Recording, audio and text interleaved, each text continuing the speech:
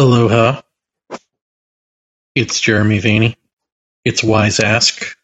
I'm doing this itty-bitty live feed because I said I would. I said I would do it before I did it for my formal podcast, Our Undoing Radio, a bit on Kundalini. But I already recorded that. But now I feel like, okay, I need to do this because I said I would. So here I am doing that.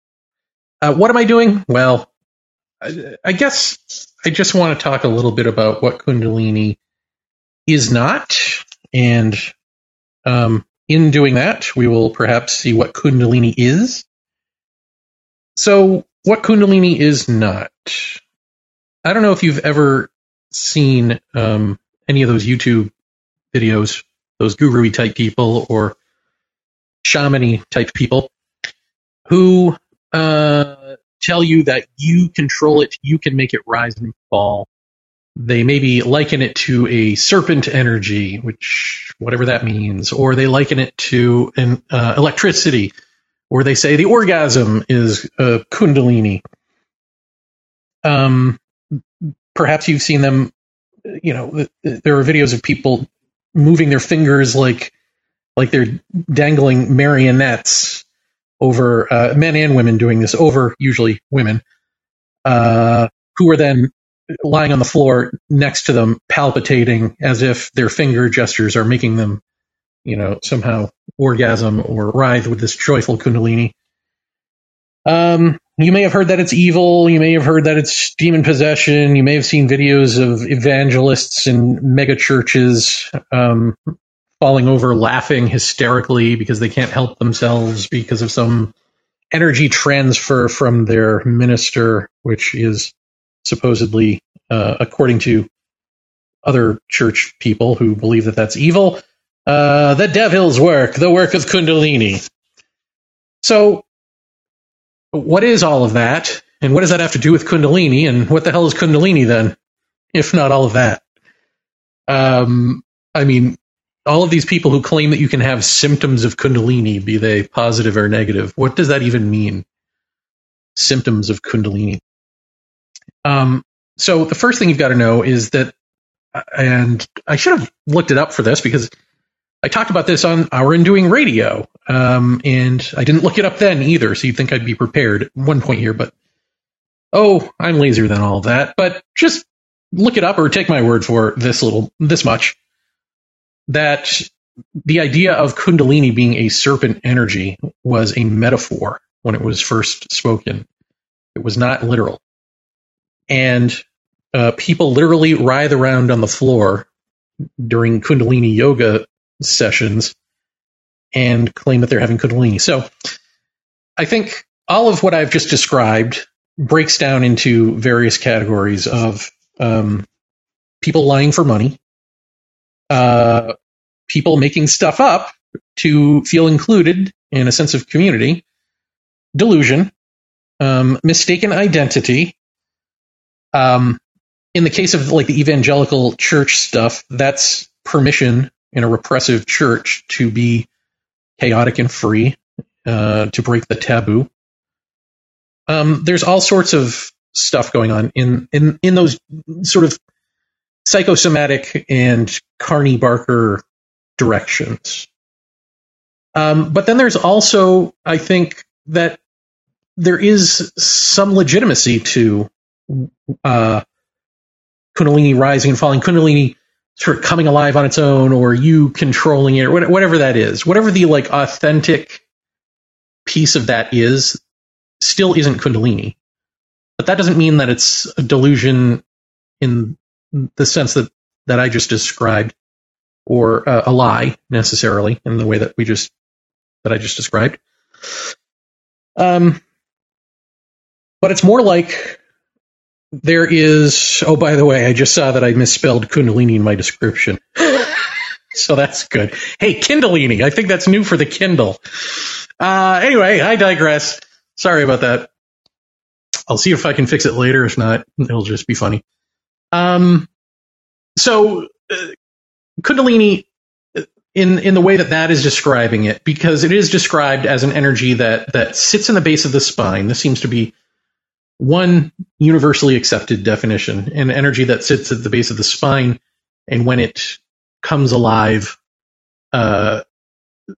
rises up through the chakras, and ultimately, I guess the ideal is for it to sort of go to the crown chakra, and then you have some universal experience of universal oneness-y stuff. But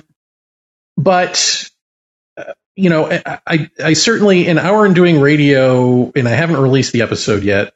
It'll be for next season, so you can't really go looking for it just yet. But I will explain this better and more thoroughly. But the essential gist of it is that which sits at the base of the spine is like, this is a metaphor here, is like a blood clot.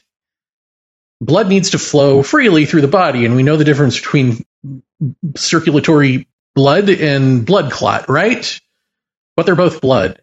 Well, a blood clot can be beneficial, or it can be deadly. And so it is with Kundalini sitting at the base of the spine, this congealed sort of massive, what is essentially the self in Kundalini. So the blockage is in service to you existing, the sense of self existing. Because when that blockage is not there, that base of the spine area reveals itself to be more of a gill, breathing in this universal energy that we're calling Kundalini.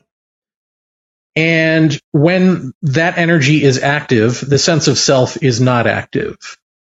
So when that energy is active, it moves the body around. It does coordinated, intelligent maneuverings, yoga, things that you would associate with meditation, with Tai Chi, with whirling dervish twirls, with common basic exercise, on and on and on. Those all take place of their own accord, not from your will. You don't have to have any knowledge of them. The knowledge is inherent to the energy maneuvering you. And so when you are there blocking, you're blocking it out. When you take control of the body again, then you're in control. So the idea that there is a sense of self, a you, who moves it up and down the spine, who controls it consciously like that, is false. It can't be. The two cannot coexist in quote-unquote control of the body at the same time. They can both. I can shut up for a second, allow this energy to take over, and I'm still there in the background. I'm just not moving the body. So it's not as though one disappears and the other takes over, and then you wake up and go, oh my God, what did I do? That doesn't happen. But it's either that I'm moving the body or Kundalini is moving the body. The two are not moving. They're not the same thing, and they're not compatible in that way. So this is why we talk about here on Wise Ask and Our Undoing Radio, positive negation, getting rid of the sense of self, whittling down one's psychological baggage until you realize that you are that baggage, that there is no separation between your psychology and the things that you think are the content of your psychology. They are you. And furthermore, that you, ultimately, in this case, is a seeker, looking for some sort of spiritual meaning or movement in some way, some higher movement or meaning. And when the brain understands that sense of self and that seeker can't get to this ultimate, cannot do it, that the ultimate is, well, just like Kundalini, it is timelessness, it is universal, let's go with timelessness. It's timelessness. And you are of time. The self is psychological time. The body, of course, is going through time and is comprised of, stuff in time. All of you is time. So if you are to understand timelessness, unlike things that you learn, this is something that you do not learn. This is something that you either are or are not. So you are either a person doing stuff in time, or the person is absent And therefore, all of that doing is absent, and one is being. What is one being? This formless awareness, this consciousness per se, spirit with a capital S, truth with a capital T, whatever you want to call it.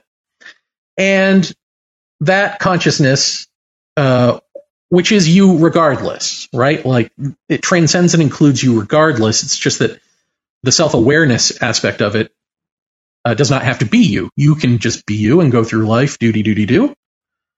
The consequence of that, of course, is that we're destroying the world, and there won't be much more do left to do. So that's a problem. But I guess there was a time when you could argue all is as it should be and blah, blah. But we're not living in that time anymore, folks. It's time to get this.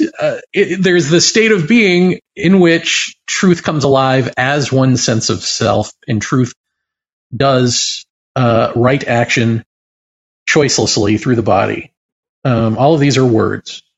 And all of these words are just describing essentially Kundalini, essentially right action in the body that are choiceless when you are out of the way, the time construct, psychology. So when the brain gets that you're a barrier to this, you dissolve. And in that moment of dissolution, you're gone, the blockage is gone, and Kundalini flows through the body. It doesn't like shoot up through your spine and destroy, all of this like drastic stuff that you hear. Because that drastic stuff is a product, again, of the blockage, which is more like a blood clot.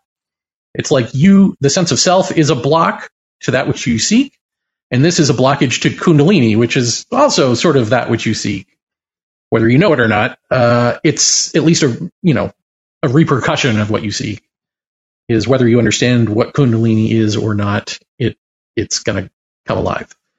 And when the blockage is in place, that means that you're still there. And that means that psychological baggage is still there. And that means that the sense of you divorced from your psychological baggage, this sort of schizophrenia that we live in, is still there.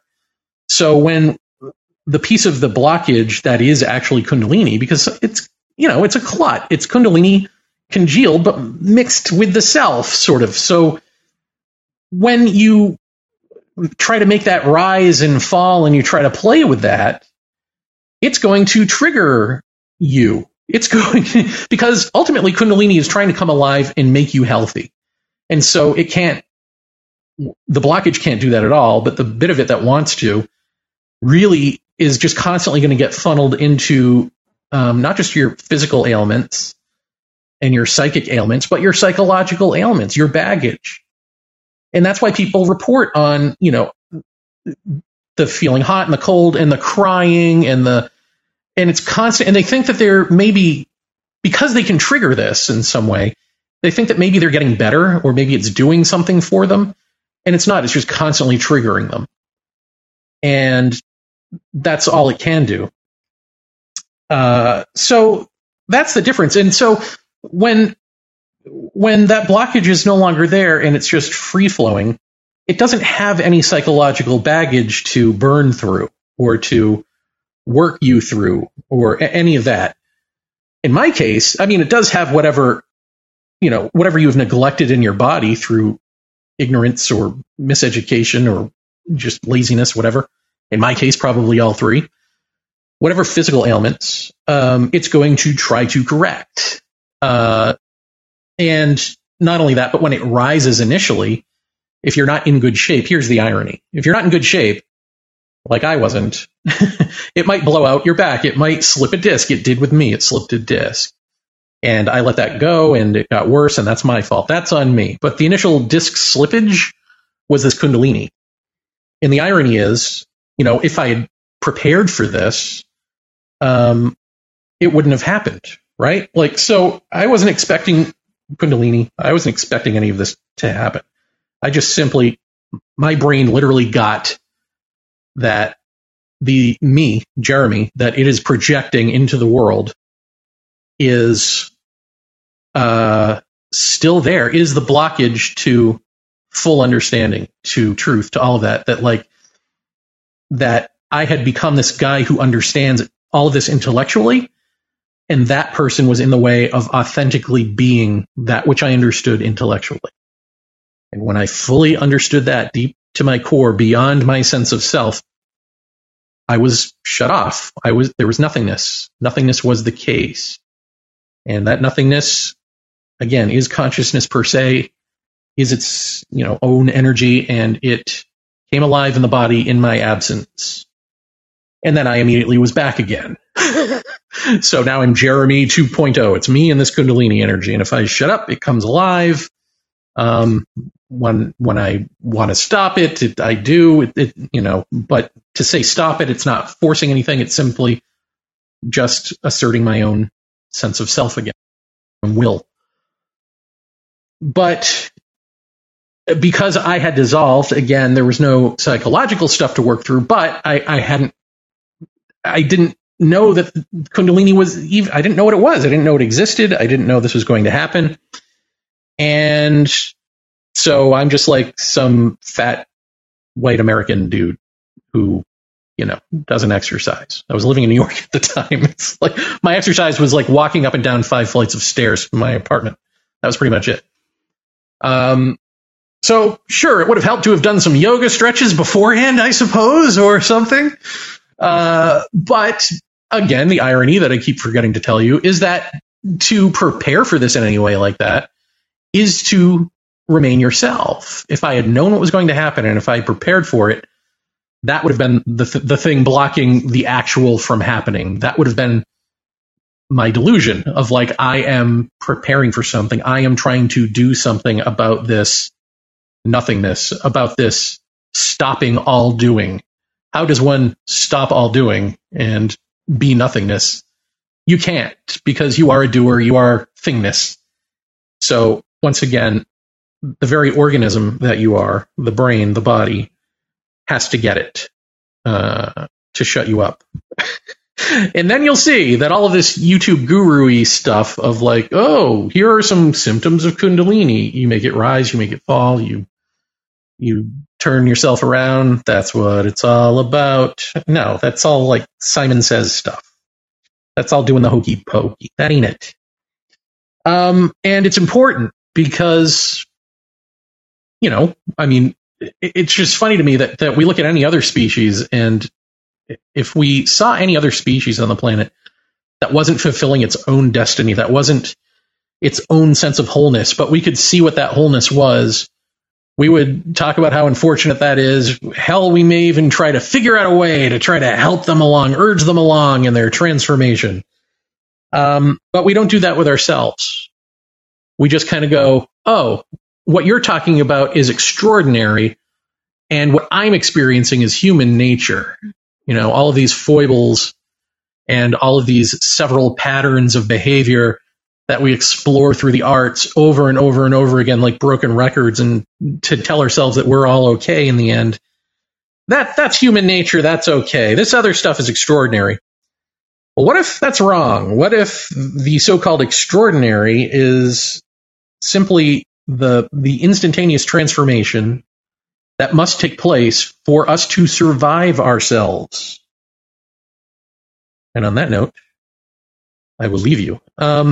But if anyone wants to talk about this, I see that there are people watching or listening. If you would like to talk, I'm open. Or if you just want to say hi. I guess, like I said, I will go into it more in that hour in doing radio episodes. So wherever you listen to podcasts, go ahead and sign up for that. But I will say, and just since no one's jumping on the line here, when last I left you, so I'm living on Mauna Loa, on the big island of Hawaii, which is currently erupting. And normally when Mauna Loa erupts, it is known to erupt more on my side of the island, where I live, and also to be very fast moving lava, like within 3 hours to hit the ocean.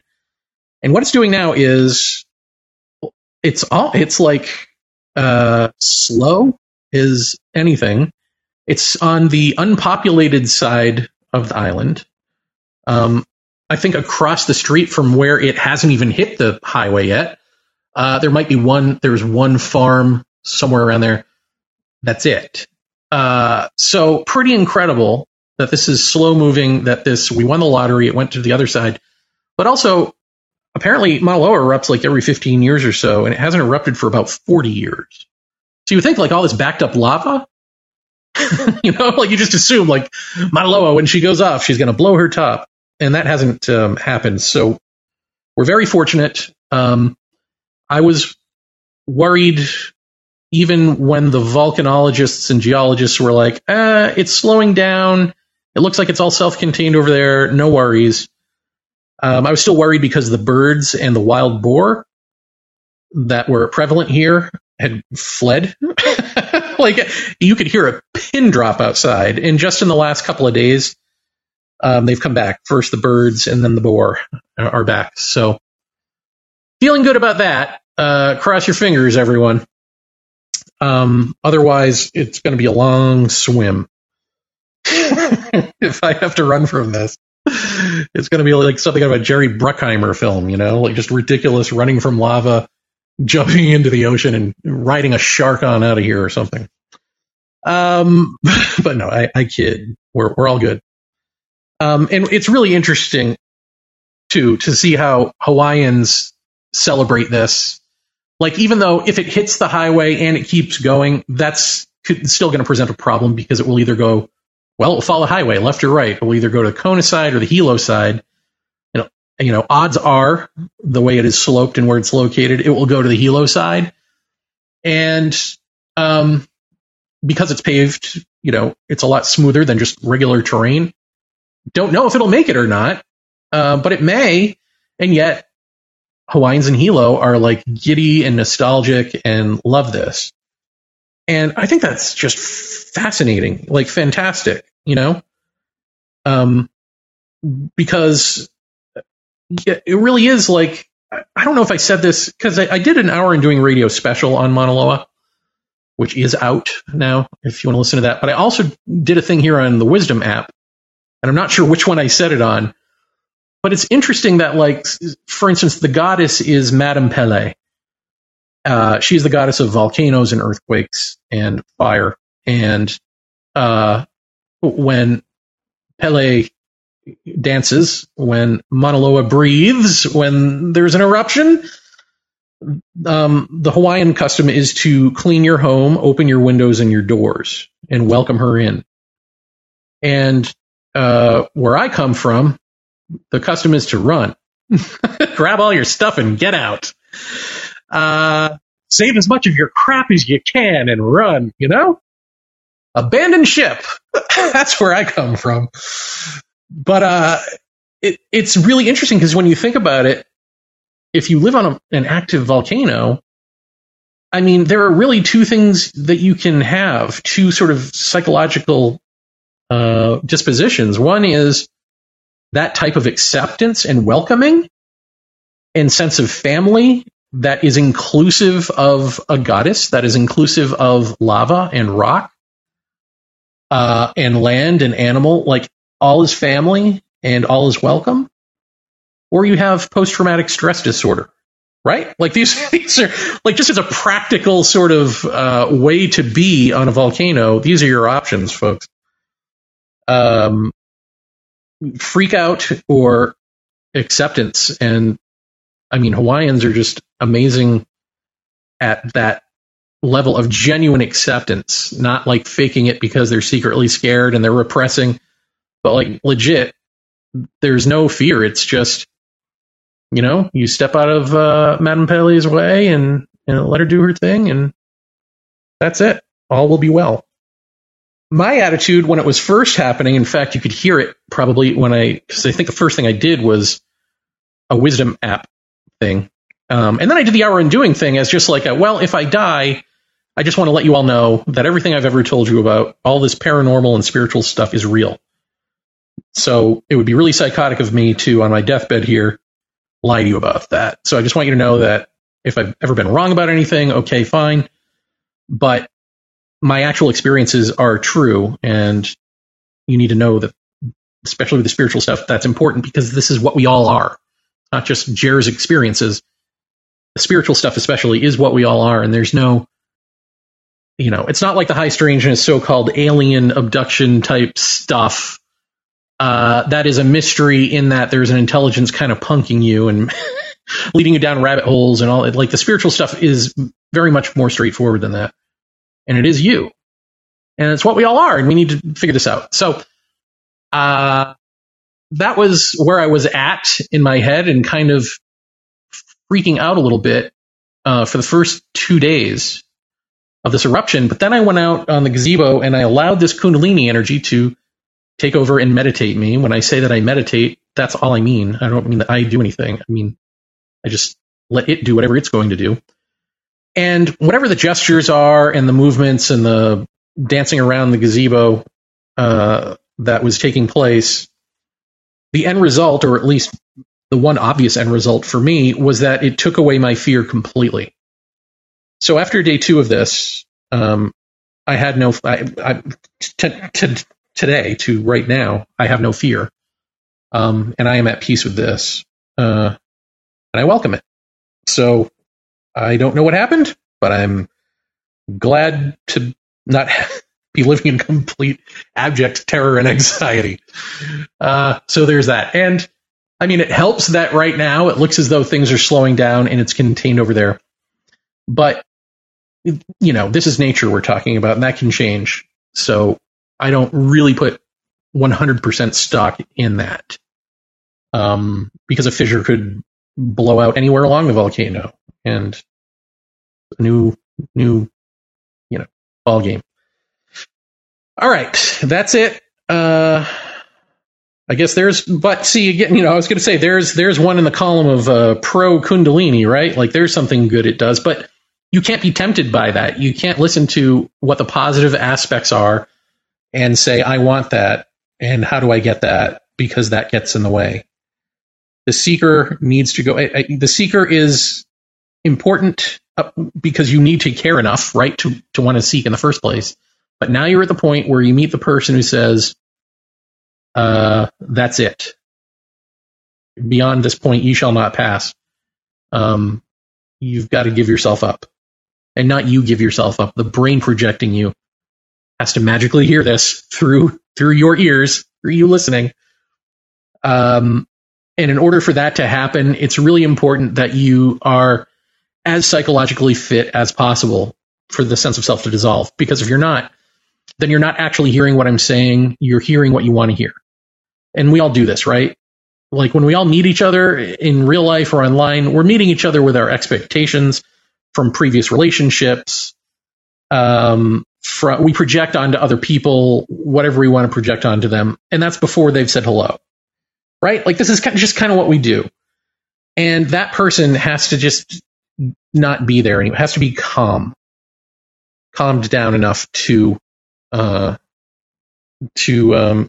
able to hear that dissolving the self isn't something that you do. It isn't something that you go on a spiritual retreat to figure out or talk to friends and family about. It's like you have to sit with this and just be stillness. Be still. Being still is important, but being stillness is the stage of mind that exists when the brain is not projecting you. So now I see that there is a guest waiting. That's cool. I'm glad you all came to hear this, even though I spelled Kundalini wrong. Let me see if I can get this guest up here. Choose a guest. Okay. How do I do that? Did I do it? Guest is joining in. Jeremy, how are you? Guest, are you there? I am here. Are you there? I am good. Yes. How are you? I'm doing well. A couple of things to ask you. But first, I just have to say on a completely separate note, congratulations on your new governor. Oh, thank you. He's a great guy, and I'm so excited for you all. So anyhow, Kundalini, and you were talking about going out into the gazebo and meditating. So what I wanted to ask and get clarification on is, with working with Kundalini, am I correct in my assumption that in order to activate Kundalini at any given time, physical or bodily motion is required? Is required. Well, the Kundalini, there is, okay, working. Does it release can you release it through just stillness, or is movement? And my experience has always been that movement is necessary to sort of break it all loose on an energetic level. But is that accurate, or can it be done through stillness as well? No, in fact, I would say I'm not certain what you're talking about. So you'll have to fill me in on that. Okay. But so for me, for what I'm talking about, I'll just say that it's just as, at this point, it's literally just, I shut up for a second and it just starts moving around. Okay. And it's going to do what it does. And if I'm sitting, it'll be different than lying down, than standing up. And it may stand me up, it may sit me down, all of that. So, and it doesn't even have to move me at all because there are visionary components to it and all of that. But no, I'm not doing anything. Okay, so how did you get to that point so that you can sort of activate the Kundalini, in a sense at will? It's like we are one, we're fused. I mean, it was literally. I was reading books by Jiddu Krishnamurti, and I got to a point where I was using his positive negation of saying, like, there are certain things in life, like beauty, love, joy, that you can't say what they are, but if they exist, they will become apparent if you peel away the layers of what they are not. Okay. Because they aren't comprised of thought. So anything you think about them probably isn't it. And so I started actually using that on my own psychology of like peeling away the layers of seeing problems that I have, seeing, why am I a bastard, for example, and like just going back like, okay, because this happened to me. Okay, because my parents. Okay, what do I know about my parents, how they were raised?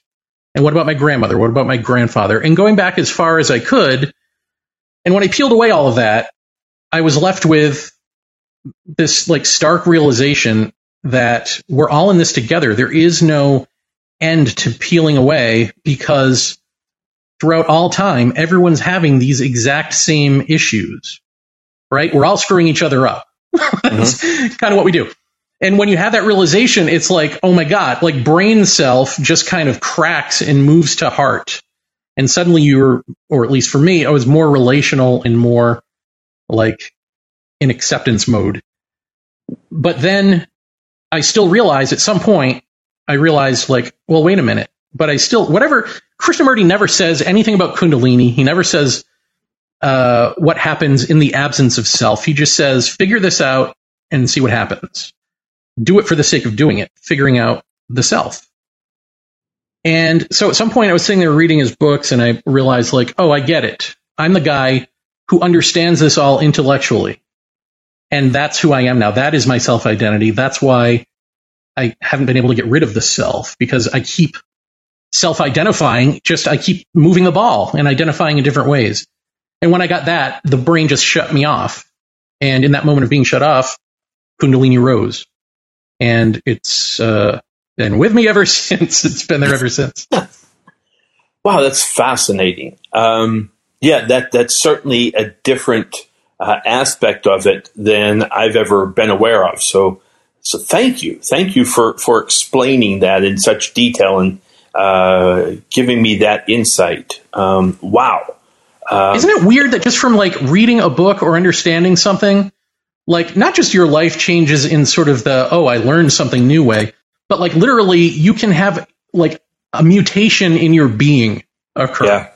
Yeah. That is like, we need to really like examine that more. Because at least in the West, we're such a physical society and like, material sciences and all of that. But really, it's like just through the transmission of understanding that can completely change your sense of being. Like, what is that? That's amazing.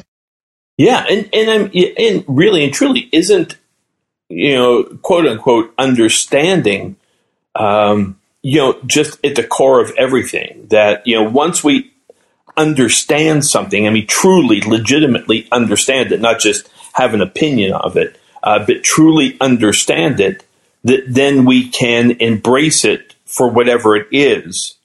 And then, then again, let it kind of just do its thing. And in that process, it changes us, sometimes in subtle ways and sometimes profound ways. Does that make sense? Oh, yeah. Yeah, no, it's amazing. And even like many of the problems that we have in life, if we understood them, if we just sat and unraveled them, the problem goes away. Yeah. Like the anxiety, the ill will, the hating somebody or hating yourself or whatever it is, can be transformed instantaneously, not with years of therapy, just by completely understanding it, so that the emotional attachment is just gone. Because emotional attachment isn't to, the incident in question necessarily. It's in the confusion that surrounds it, Exactly. And you agree too that through lack of understanding any given situation, experience, perception, whatever it is, that by not understanding it, we immediately go into fear, because we don't understand it, and fear keeps us from exploring it, to uncover it, unravel it. And through fear, then that, I think tends to, in people, build eventually into anger and, acting out towards one another, again, through fear mode. Do you kind of agree with that? I do agree with that. And I also think it gets tricky, this sense of fear, because fear can be, I think we are fear. I think the self is a fear concept. It's a fear of annihilation is how the self sort of comes about. Yeah. And I think that we can actually, much like people who stay in abusive situations because that's what they know, I think we sometimes promote our own sense of fear because that's what we know. And so even though it's not in our best interest, that's what we know. So we put ourselves in fearful situations and then constantly try to unravel that fear and feel better and better. But we keep giving ourselves new objects of fear to discover and unravel. Because so I think if you're that type of person, like just see that, like just seeing that you are that and acknowledging that is its own transformation. Oh, I agree. Yeah. But how does one get to a point where they can emerge from fear enough to recognize that they're in fear? Good question. That to me seems to be, that to me seems to be a problem for many people. And I think again we're seeing it more and more in societies, worldwide, that fear has taken over so many people to such an extent that there's so much fear that that there's no way to there's no way to step aside from that and recognize that they're in fear, because they're so deep down in it. I mean, it's like anything else. If we get so immersed into something, be it a situation or anything, is we become so deep in it that we don't even recognize that we're there, in a sense. And so, so how do we help people to recognize that, and so that they can kind of step back and break out of it? Or is there a way? Is there not a way? Well, it's getting harder and harder. I mean, we live in a world of distractions, and the media that we generally pay attention to is geared toward selling you fear. So, how do you reach someone who is immersed in it socially, maybe personally, and also doesn't have, at least in America, we don't really have a cultural context for anything like what we're talking about now, right? Right. There is no support system for this. There is no, you have a Kundalini awakening and then you're greeted by some masters or something. There is none of that. So there's no rites of passage. So it's hard. It really is an individual thing. I think that's the impossible task, is I guess you can't really quote unquote help society through it, it's got to be one person at a time who just stumbles upon a conversation like this and gets interested. I don't really know of enough. Yeah, I agree. And with that too, in all sincerity, I want to thank you for doing talks like this because, and again, one of the great blessings of the Wisdom platform, but, it's having talks like this that people can, anonymously, kind of listen in on and not have to worry about, somebody who's going to see me talk, listening to this stuff, whatever. But but through these talks, hopefully it sparks something in a person or a group of people that gets them to, take that little bit of a sidestep, out of one reality, or perceived reality and is able to look at it. So again, thank you for doing what you do, Jeremy. Oh, yeah. Well, thank you. And thanks for chiming in and coming on and talking with me about this too. Much appreciated. No, it's my pleasure. I'm sure we will talk in the future, and I will let you get back to talking about the important things you want to talk about. Okay. Have a great one. Yeah. Aloha. Well, that was cool. Thanks for chiming in. And I guess just sort of on that note, if anyone else out there is wondering, like, geez, yeah, how do we, you want to do something with this, right? Like who doesn't want to change the world? Who doesn't want to bring my message to your people kind of thing? But again, I spoke about this on the first or second episode I did of this when I talked about the Krishnamurti stuff, but I guess it bears repeating. For me personally, when I first read Jiddu Krishnamurti, it was antithetical to anything I had ever thought about me, about the sense of self, and all that, and angered me. So, I mean, that's the barrier, one of the barriers to get through in even being able to talk about this stuff is like, is it an affront to you? Does it feel like an assault to be like, listen, all that stuff that you believe, throw it out. Because that's not what this is. That's not what you are. That's all an illusion. Like, for some reason, it's easy for us to see that in movies and read in books and talk about like, oh yeah, everything's an illusion. But when somebody starkly calls you on it in the way that he did through his work, and maybe, in some other little way I'm doing here, I don't know, is it upsetting? It should be, because it's against you in some way. So the thing that's important to see is the entirety of what's being said, the entire movement of not just what the speaker is saying, but also how you're reacting to it. Right? So there's like a real nuance here that needs to happen, which is, can you be self-aware in the moment of listening to something like this, of not just what the speaker is saying, but of your own reactions to it? And then question yourself, why am I reacting? Why do I have a reaction to anything at all? Be it positive or negative. In my case, negative. And the only reason I even stuck with it was because I knew that other people who were considered geniuses swore by Krishnamurti. So I thought, like, okay, I've got to be the moron not getting it. So I stuck with it. Maybe out of hubris. Ironically, out of complete hubris and arrogance. That's what led me to kill my sense of self off. But how many people are doing that? Like, this is the tough question. And maybe this is the thing of like, if only one or two people, that's enough. Maybe it is enough. I mean, it's got to be for you, right?